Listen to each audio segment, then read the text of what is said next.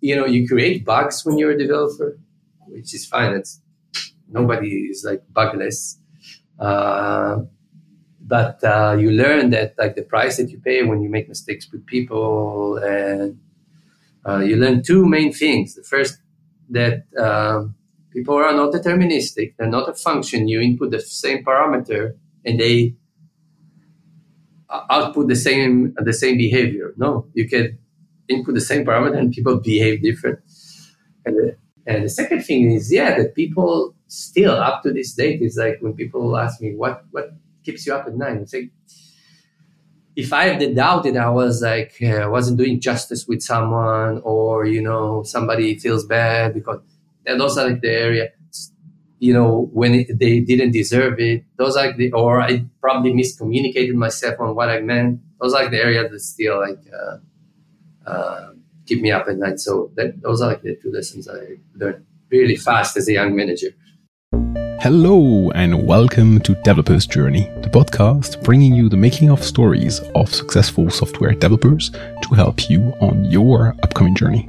I'm your host, Tim Bourguignon. On this episode, I receive Ori Keren.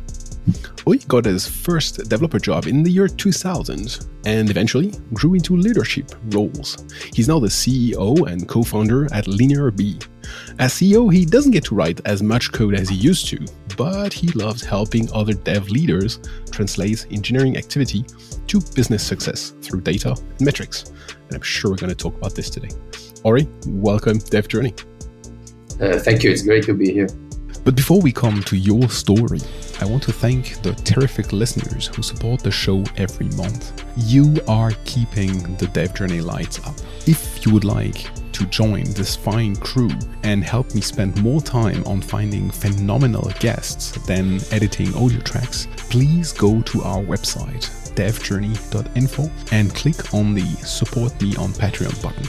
Even the smallest contributions are giant steps toward a sustainable dev journey.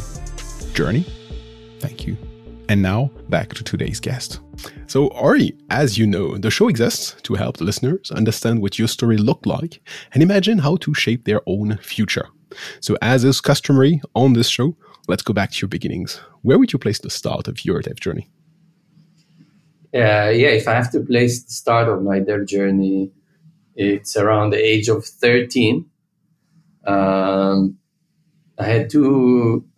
got Synclo Spectrum 48K. I keep bringing it up almost every time I speak. It's an old computer, but probably the best was ever manufactured. And my neighbor had it, and I wanted it too. And it had great games. By the way, it took like the game like 1 hour to load out of a tape. But it was such an amazing experience. But then I discovered that on top of like the games that you can play, there was like a Tic Attack, Jetpacks, School Days, all this.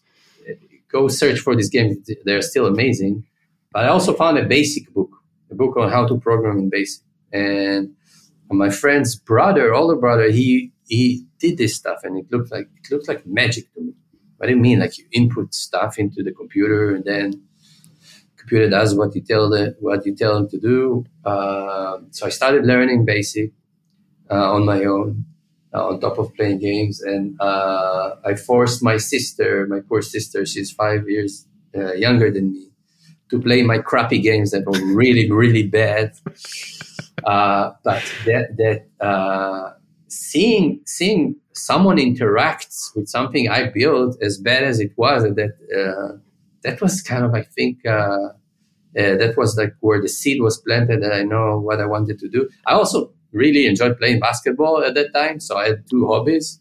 So I was like, either I'm going to build things in computers or I'll be a basketball player. It didn't turn out as much as I wanted with basketball. So that's kind of like the beginning. I think everywhere I go, I remind myself still that the same desire or the same narrative exists there. Like you build something, okay, so now I build it at higher scale. We're a company, we have a product.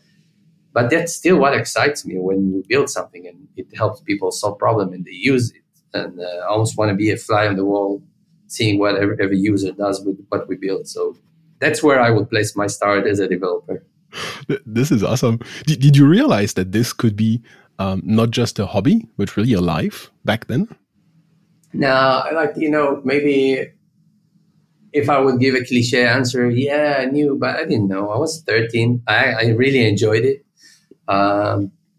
I did stuff with computers, and I only came back to doing more things as a developer with them, like at the age of 22, 23, when I started doing something serious with computers. Like, so we can talk about that. Sure. Yeah, so I live in Israel. I'm based in Tel Aviv, and we all have to do mandatory army service. Mm-hmm. So usually, like, I finished my army service, and it wasn't something around computers.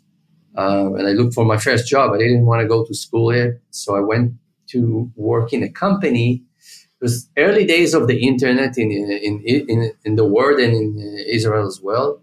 And I actually took my first job as a data entry job. So, you know how Google had a crawler, but before Google, Yahoo exists.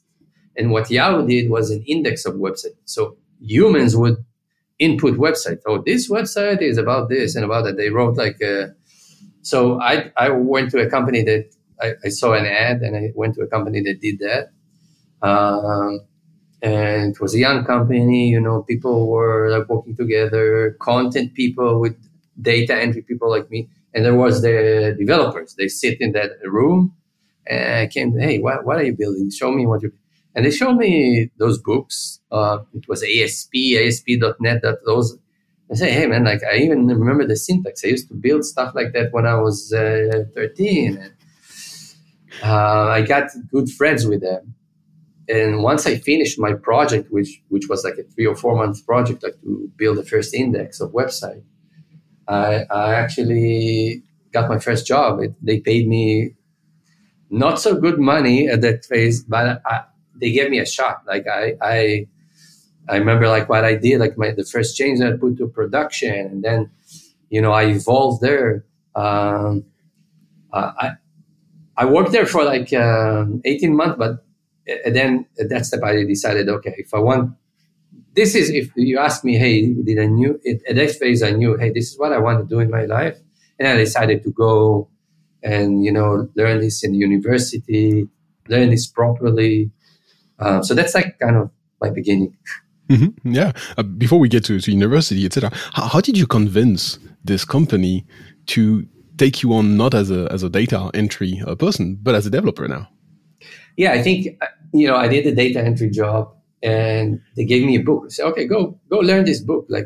And I read it with such, I think in 2 days I finished reading all the book. And I said, okay, listen, I think I know what I need to do. Give me a shot, like, to do one change.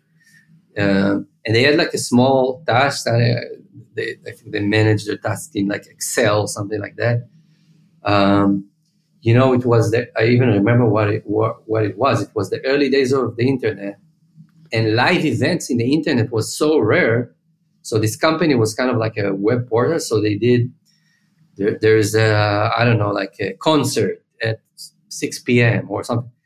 And all the change was like when something was live, get like a blinking, image that says live, the event is now. And I had to do, write the if statement that if the event is now. I said, okay, let me try it. I tried it, put the change without a bug, and said, okay, nice job. And at the end, they said, do you want to stay here? We can't pay you a lot of money. And do like, I convinced them, hey, you should give me a job after I go, like, after I finished the project. And then I became friends with them, and they offered me the job. Awesome. Because they pay me not so good money, and I was, in my early days, but after a couple of months, I was as good as them. Awesome. So you are at the end of this phase of now developing inside this company, and you're realizing, okay, I think I need some kind of formal training or formal training. What were the options, and how did you choose for going to university, as you said? Yeah, I decided to do 2 changes. I said to myself, this company, I learned a lot here, because I progressed so much. I was the same hunger, like to learn and learn more things and bring more things. There's all of us who are kind of the junior developers there. And I felt that I need to learn from people who practice this as a profession, like, they take this very seriously. So I looked for a job in a company that, people who've been doing this for 10 years and I can learn from them. So that's one thing I did. The second thing I did, I went and looked for a university track where I can continue to work all while learning. So instead of like, the options were to go to some university and, do a pause for 3 years or something like that. But I found a track that existed in Tel Aviv, the city I live back then, that you can, do 2 days, 2 full days a week. One of them is like Friday, which is an off day here. Like the week here is like Sunday to Thursday. So on Friday, I went to a lot of studying at night, a lot of studying on my own. And for 4 years, this is what I did. Kept working, kept learning. So that was what I was looking for, to find somewhere where I can study and get a practical experience at the same time. Did you know that this was better for your learning style, or was it your curiosity saying, I don't want to be locked in a classroom somewhere, I want to be hacking on the side? Did you know that? I think it's a combination of the fact that I was saying to myself, wait, I'm already working in this. It's going to be probably not the best move to go to pause, for 3 or 4 years and to come back. I'm enjoying what I'm doing. I don't want to stop it. And also, spot on. This is my learning style is very autodidact. So I want to learn a lot of things on my own. So I think it struck the right balance between not just staying on the practical level, kind of understanding data structures, algorithms, all the things that they teach you at the university, but stay close to the ground and see what do I do with it on a day-to-day. Yeah, so it felt really a balanced approach where I keep saying to people, this is my journey. It could be, wrong or not the right one for everyone, because everybody comes from different backgrounds. But that was felt like the perfect next step for me. Yeah, and that's why I'm asking. It's really you have to find out what is right for you and what's your learning style, and then what kind of counterpart you need. Do you need teachers showing you theory? Do you need practical side? Do you need both alternating? Do you need to make your mistakes and then come back to understand the theory? And we're all different. We all need different things. So where did you work during that time? At the same company, or did you find a different job? No, I found a different company. I took I told them, hey, I need a job where I can work 4 days a week and not 5, because one of the days I'm going to go to university and I'm going to do everything else on my time. This was a great company. The company name was Interwise, and what the company did, they built e-learning solution. Over the internet, there was an instructor, like a professor or somebody that's speaking, and a lot of people who are listening and seeing video. And this is, I'm talking 2001, 2002, where the internet was not working. And this was a great lesson. Everything, they built everything. Well, today, if somebody would do it, it's probably not that smart, but they built everything from scratch. Everything, the protocol that ran the voice packets, the video, the screen capture. It was sort of an app like Zoom of today, but 20 years ago.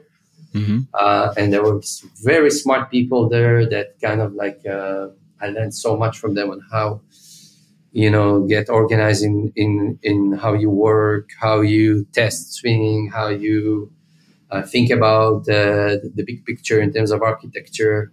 So I learned a lot I owe a lot to that company. I learned a lot from them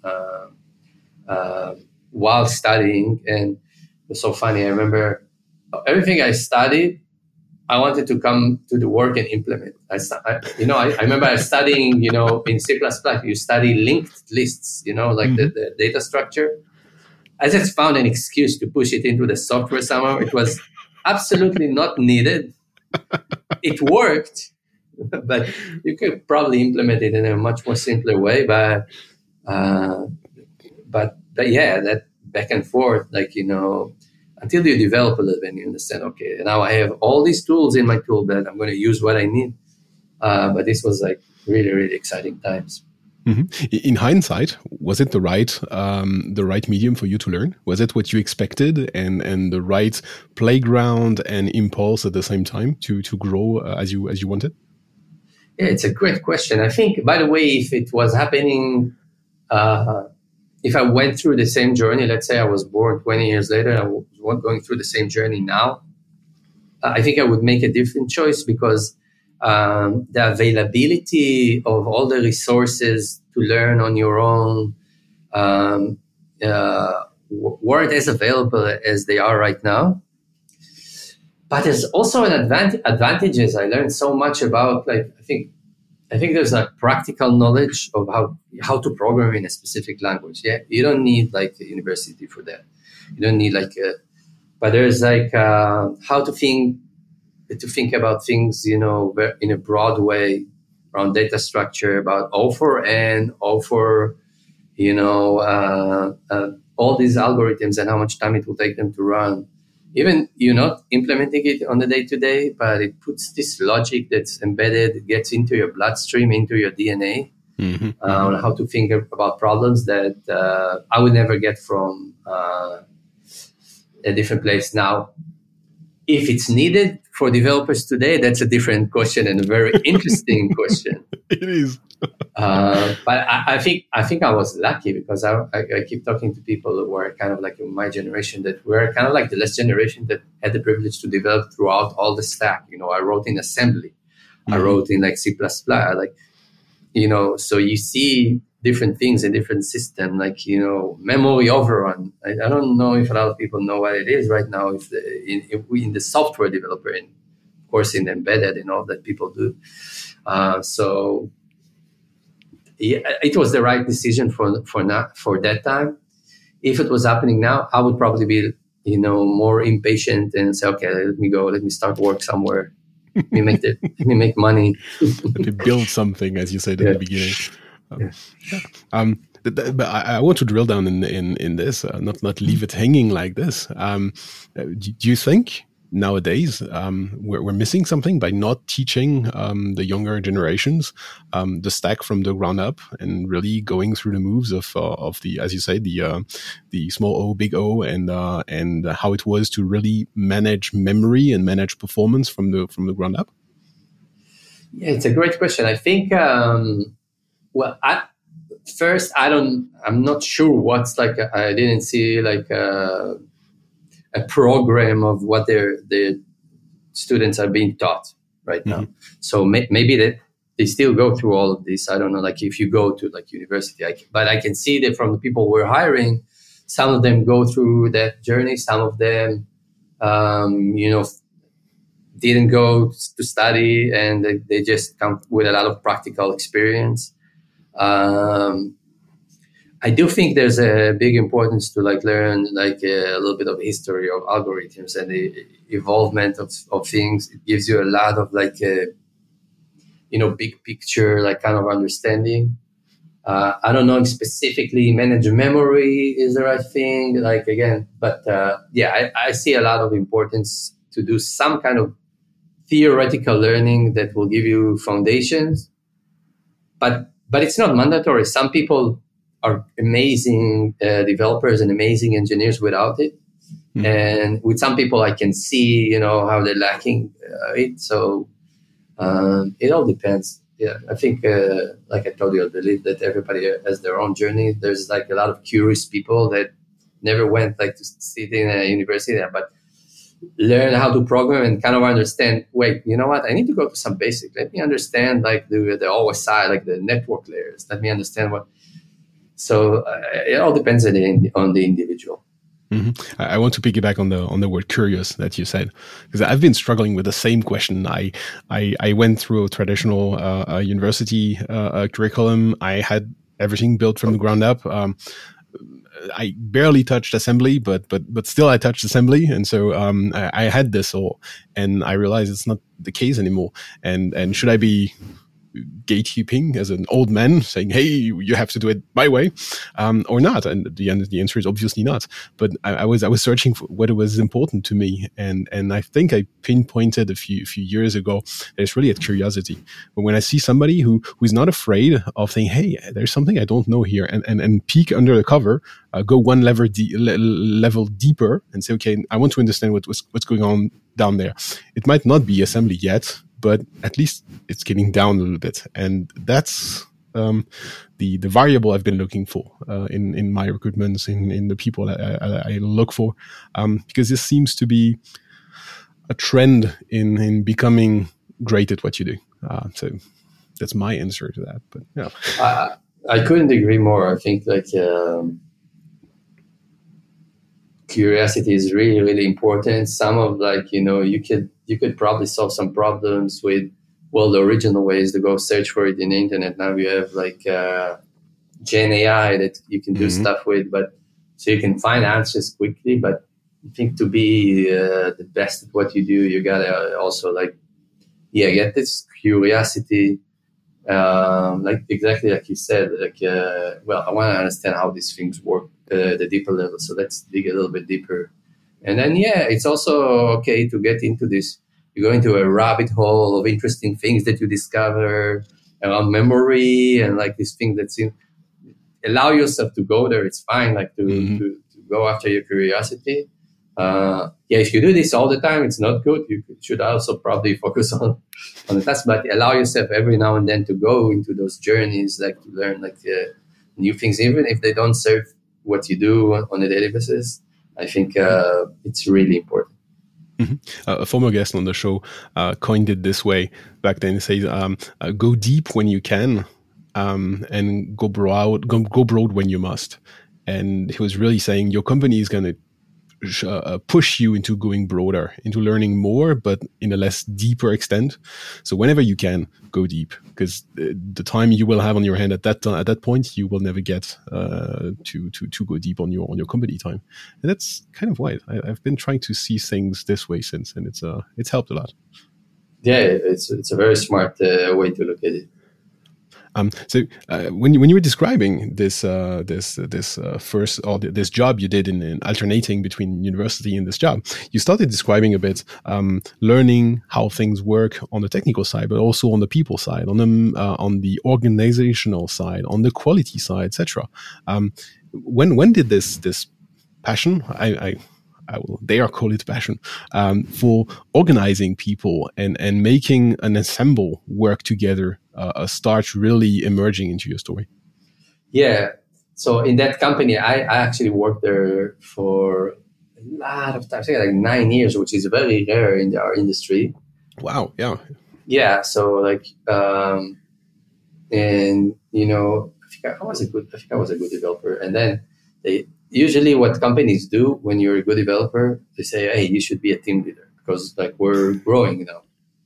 And I actually refused it, I think for 3 years, because I wanted to go learn other languages, get my experience in other things. Yeah, I can say again, when I look at it, from now, that was the smart thing. But honestly, it wasn't from looking on my career and my next. I just really enjoyed it and said, I'm still going to have enough time to be a manager. So I wrote in every language that was out there, and I moved to this team to do. I moved around technologies, etc. At one point, I think that the passion in me to make a greater impact on where I work was stronger than the passion to learn a new technology. Mm. I think I really identified, I kind of identifying myself, going and helping people and helping them be better and mentoring, etc. And I said, wait, why am I doing it? I told myself that I'm enjoying sitting with myself, listening to music and programming.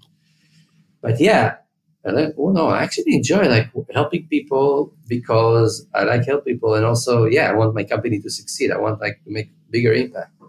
That was the point that I kind of identified. Okay, I got it. I'm going to accept being a team leader. And by the way, I learned a lesson about timing in life, because there was an opening, and then there wasn't. And they say, we don't have a role for you as a team leader now.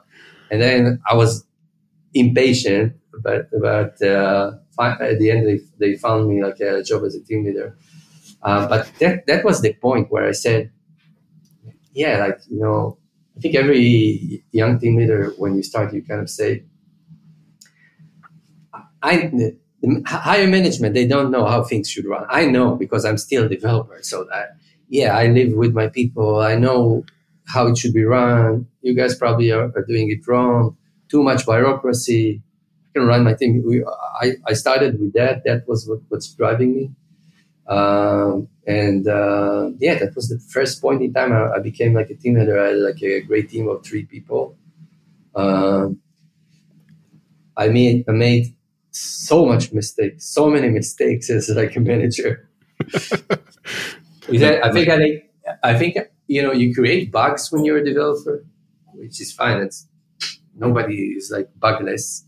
But you learn that like the price that you pay when you make mistakes with people, and you learn 2 main things. The first, that people are not deterministic. They're not a function. You input the same parameter and they output the same behavior. No, you can input the same parameter and people behave different.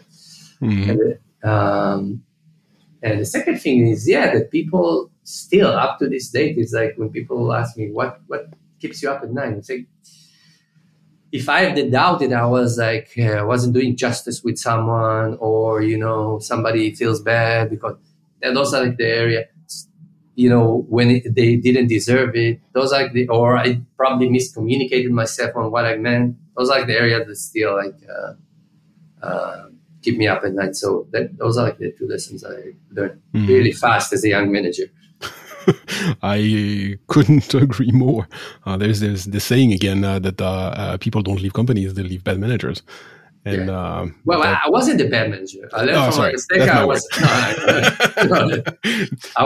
authentic. I told them when I was wrong, but it's just do mistakes when you're doing something new. Yeah, no, but I was piggybacking on the bugs thing. Indeed, when you're a manager, you don't create bugs, but what you create is resentment, is people wanting to leave at some point if you do enough of a bad job at it, and that has been keeping me up at night as well. Saying, okay, how do I prevent this? And it's funny that you describe your story this way, because that's kind of the way I describe mine as well. Really fighting against it for a while, and finally accepting this, and then going at it with a lot of preconceived idea of how it's going to go and how to do a great job, and really thinking, okay, is this the case now? I've been fighting against this and not looking in this direction, obviously trying to not look at it, and now embrace it. And that was really scary at first. So, yeah. So, how fast did that grow from this team of 3? Did you try to keep it low for a while? How did you manage it? Yeah, it grew fast. Like I had a team of 3, I think, and like the first year or 2, like it grew 5, 6, and the company, the company was successful, and it grew more. And I think very fast. I was like, I think after 2 years, I was like running like a team of teams, like team lead. Some of my people became team leaders. That I had to like start, coaching and guiding what it is to be. So I was sort of like a director, and like 20 people, that I was running, and that was different kind of fun. Once you're a little bit more experienced, that you have like kind of know what you're doing as a team leader. So start coaching people that how to become a team leader, what kind of mistakes. I think, by the way, one of the most important things is like allowing like where's the sandbox where people can make mistakes, and just directing them to that. And where are areas where you're saying, no, okay, I hear you, and we're not going to agree, but here it's very crucial to what we do. So we didn't convince each other, and since I'm in charge, we got to go with my decision. But in 90% of the time, it's fine. I'll give you like full autonomy to do So just being very explicit about it and respectful and just expressing it and saying it, I think that at least for me, it proved itself a lot of time. Not everybody accepted. At some point they say, why did you decide? So, okay, somebody has to decide, and we're not going to stand in the middle, and just not do everything. This analysis paralysis like pattern that can happen. And again, I'm going to let you convince me, and even if not, you're going to make the call in 90% of that. But that 10% where you're going to choose an architecture that doesn't match what we're trying to do, and I see you, driving yourself into a wall, yeah, that's my responsibility to stop you there. So I think that I enjoyed a lot, like training people on like allowing like a space to make mistakes. We all make mistakes, but try to give that space in area which are less harmful, etc., which is not an easy thing to do. No, it's not. What's your heuristic in measuring? Is it still the time to coach this person into reflecting on this decision and maybe come to terms with there might be a better way, and saying, no, there's no time to coach it anymore. I need to interject. I need to stop the process, which you probably want to do as little as possible. You mean when I have somebody, like when we think different, etc. And yep. First of all, it depends on like again the criticality of the decision. If it's like a design of something that, in my opinion, it's going to be a mistake, but it's fine to help them like go through the phases of making the mistake and fixing on, because you can't just like teach from this top down. You can just like, people need to experience their pain on their own. It's like, I don't always like this analogy, but with kids it's the same. Like you got to fall, like they got to, to learn. But yeah, when it's like something cardinal to the business, then again, like I remember times where we need to choose a new architecture. And I thought that something that was chosen was the wrong one, and it's going to lead us we're going to work for 6 months to discover that it was the wrong one, and then revert. Those are like the places where, well, I would try to jump in and involve. Now, in the United States, you ask about that, or also about like hey, let's try to convince each other, because I hate like pulling the card of listen, like, I almost not do it. But at one point, if we argued for like 4 or 5, times, and we weren't able to convince, by the way, a lot of time people are convincing me. I'll tell you why I think and I got convinced. But if we weren't, and we need to make a decision, say, listen, like, sorry, but I got to make a decision, and we're moving on. And it's hard sometimes for people to accept it, but that's how you do. That's how you manage. Yeah, I totally feel you. We in the company I work for right now, we really created very autonomous teams, and we really try to give them as much autonomy as they can. And once in a while, it happens rarely, but once in a while we have really to put a stop to something and say, hey, no, we think it's not right. And it always felt like a failure from our end to come to this and say, hey, how did we let this happen, that we had to step in? And I haven't found the way to not have this happening once in a while. Probably it's life. It's how it is. But I still don't accept that. I want to be better at this and be able to give people information and enough coaching and enough guidance beforehand, so that the right decision come up, even if it's not my decision or what I would initially have supported, but at least that we come to an understanding without having to pull this card. But still doesn't feel right. So I'm trying to get insights from you, from my own life. But there's mistakes happen all the time. It's like,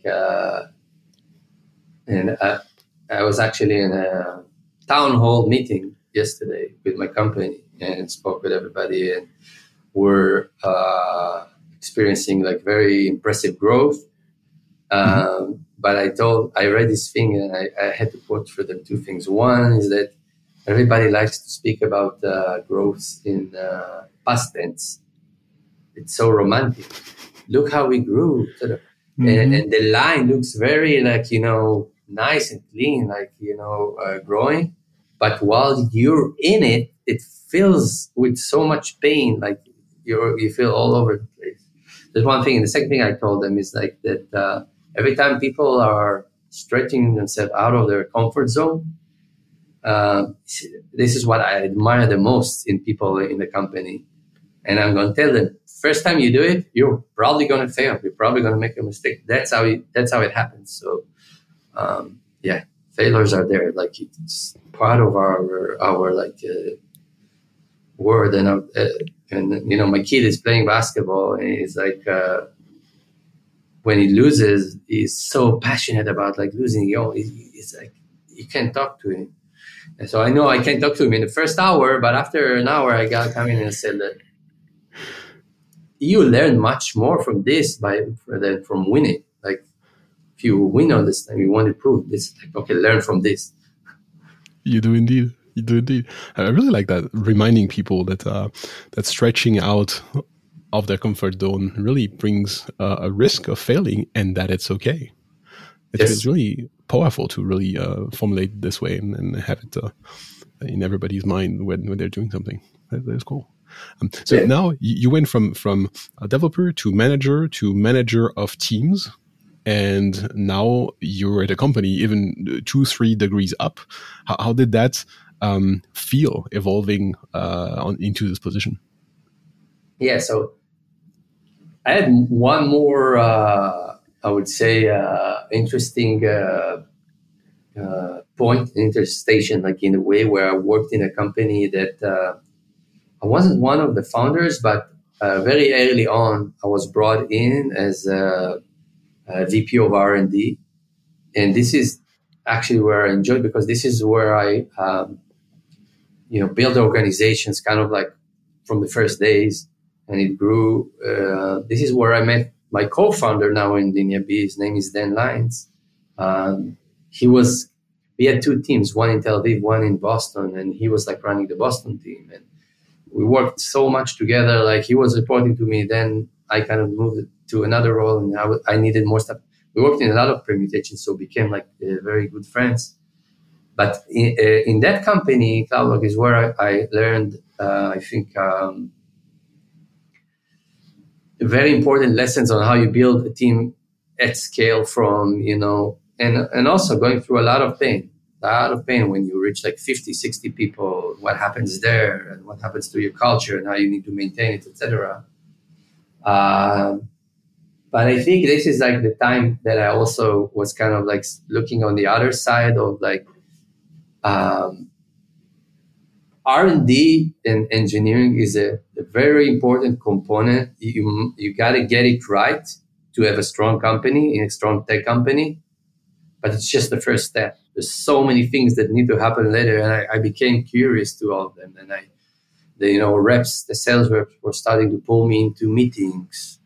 Okay, this is a customer. The customer, sometimes if they buy the product, yes or no, is like, doesn't relate to the amazing. I felt like 99% of their decision-making is based on our product. Well, the answer is no. There's like sales processes and how they run and procurement and like, but that was like the phase where I kind of like started looking and the role of R&D in an organization and and the amazing part a strong technology could play in like building a strong business. So that was like the one step. That company was acquired. It was acquired by a big company, so I stayed for 16, 18 more months.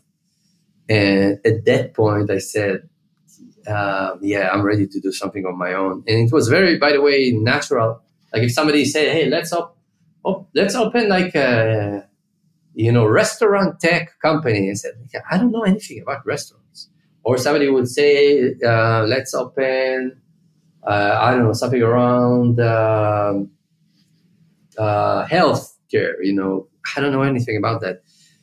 But how to develop software and all the problems that exist as a developer and then as a team leader and as a this is what I've done for 20 years. So it was so natural for me to start a company that helps specifically with those things, with like how to improve like the engineering efficiency and reduce the toil and measure the productivity and align yourself better to the business. So those were like kind of the steps before starting my own thing.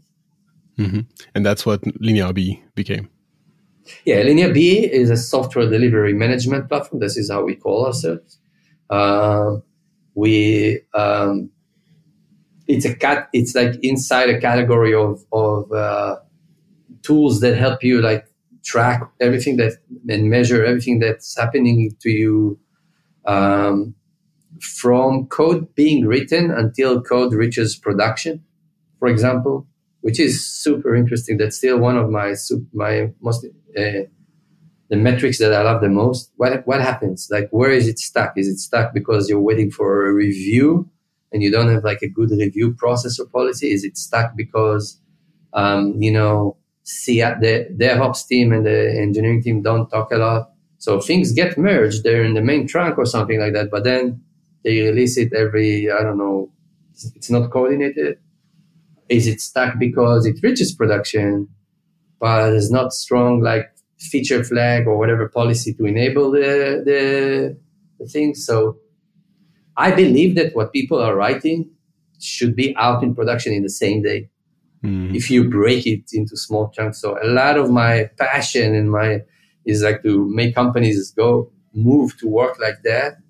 But LinearB, we help track it, measure it. We provide a strong analytics around it. We also, we took it to two other directions. We focus on both the high level, the FinOps side of engineering, which is important to align the engineering better to the business, but also I said to myself, listen, if I was a developer, and I'm now coming in in a company that helps track. So first of all, if I was a developer, I'd say, hey, you don't need to measure anything that I'm doing. Like, what do you mean, like measuring? And that's like a vanity. And I'm saying about myself as a developer that only preserved to us. All other aspect of the company is measuring themselves. And we're the last ones that say, no, it's an art. We can measure it. So it took me some time but I connected to my developer for 15 years ago. I would say the same thing. But then I think in LinearB, we told ourselves, listen, we got to give something that developers can understand why data on where things are stuck would help them. So we built this amazing product called the component called Gitstream, where you can code rules that say, well, if the change is only a static file or a test or something, we don't need like the 2 reviewers policy that we have. So you can basically, the developer or developer experience, you can write rules on how to merge things faster or how to increase the set of eyes you want on a specific change, and classify changes and then make sure they go through different passes until they reach production. And this is a part that I'm really proud of, because it connects to all the journey that I've been through, and to give something that developers can enjoy. Because all of a sudden I'm issuing a PR, it's approved in 2 seconds because the system automatically approved it. That's like the moments that I really enjoy. This is awesome. And for the listeners who couldn't see your face while you were describing this, you had a big smile on your face and you were moving a lot, really speaking from the heart. So that's really cool. Thank you. Is there so you spoke about culture for a minute, and saying when you scale, it's hard to keep the culture in check. Is there an advice that you give newcomers in your company? I suppose you meet many of them, if not all of them, an advice that comes again and again and say, hey, now you're onboarding with us, this is the one thing I would like you to know. Yeah, we had, the company level, Dan, my partner and I, when we started the company, we told ourselves we're not going to be the company with the same 4 or 5 values. No, every tech company that I've worked for, they had 4 or 5 values and they're all the same. People first, customer obsession. Like you can't invent this. Like I've been in 5 companies and they all had. So we said behavior. What are the behaviors that our foundation and what are the behaviors that are exceptional. And we try to keep it lean, like 3 categories. One of the categories is work-life balance. It took me some time to understand the importance of this. It's very important. So foundational behavior would be just, take care of yourself, decide on a program, and exceptional is like, if you start a running group or yoga or something, and you make other people in the company, that's foundational because you don't just care about your work-life balance, you build something big. But yeah, the advice is like, so I like a lot of those behaviors. I always like to say to people who are joining, to ask questions. If the question seems stupid to you, it's not. It's just other people are afraid to ask. Ask questions. Get all the context that you need to do. Be bold. If you see something that is like broken, tell, hey, this is broken. Maybe it's not. Maybe you can talk and it's not as broken as you thought. So I like it when people are challenging. That's like challenging even the strategy of the company and asking, why are we doing this? That's the behavior that I like. And then the other thing to balance it is like, no work is underneath you. That's one of our principles. We finished eating, lunch, and we need to clean the table. Yeah, I'm going to be the first one to take something and clean the table just because of the whatever title I have. So no work is underneath you. And if I need to do data entry, like remember the data entry, if I need to do it again now for the next hour, just because I have a C in my title, I'm going to do data entry. It's fine. So there's no work that's underneath you. If you stay with those 2 principles, I think you'll be successful. So, Ori, where would be the best place to find you online and start a discussion with you?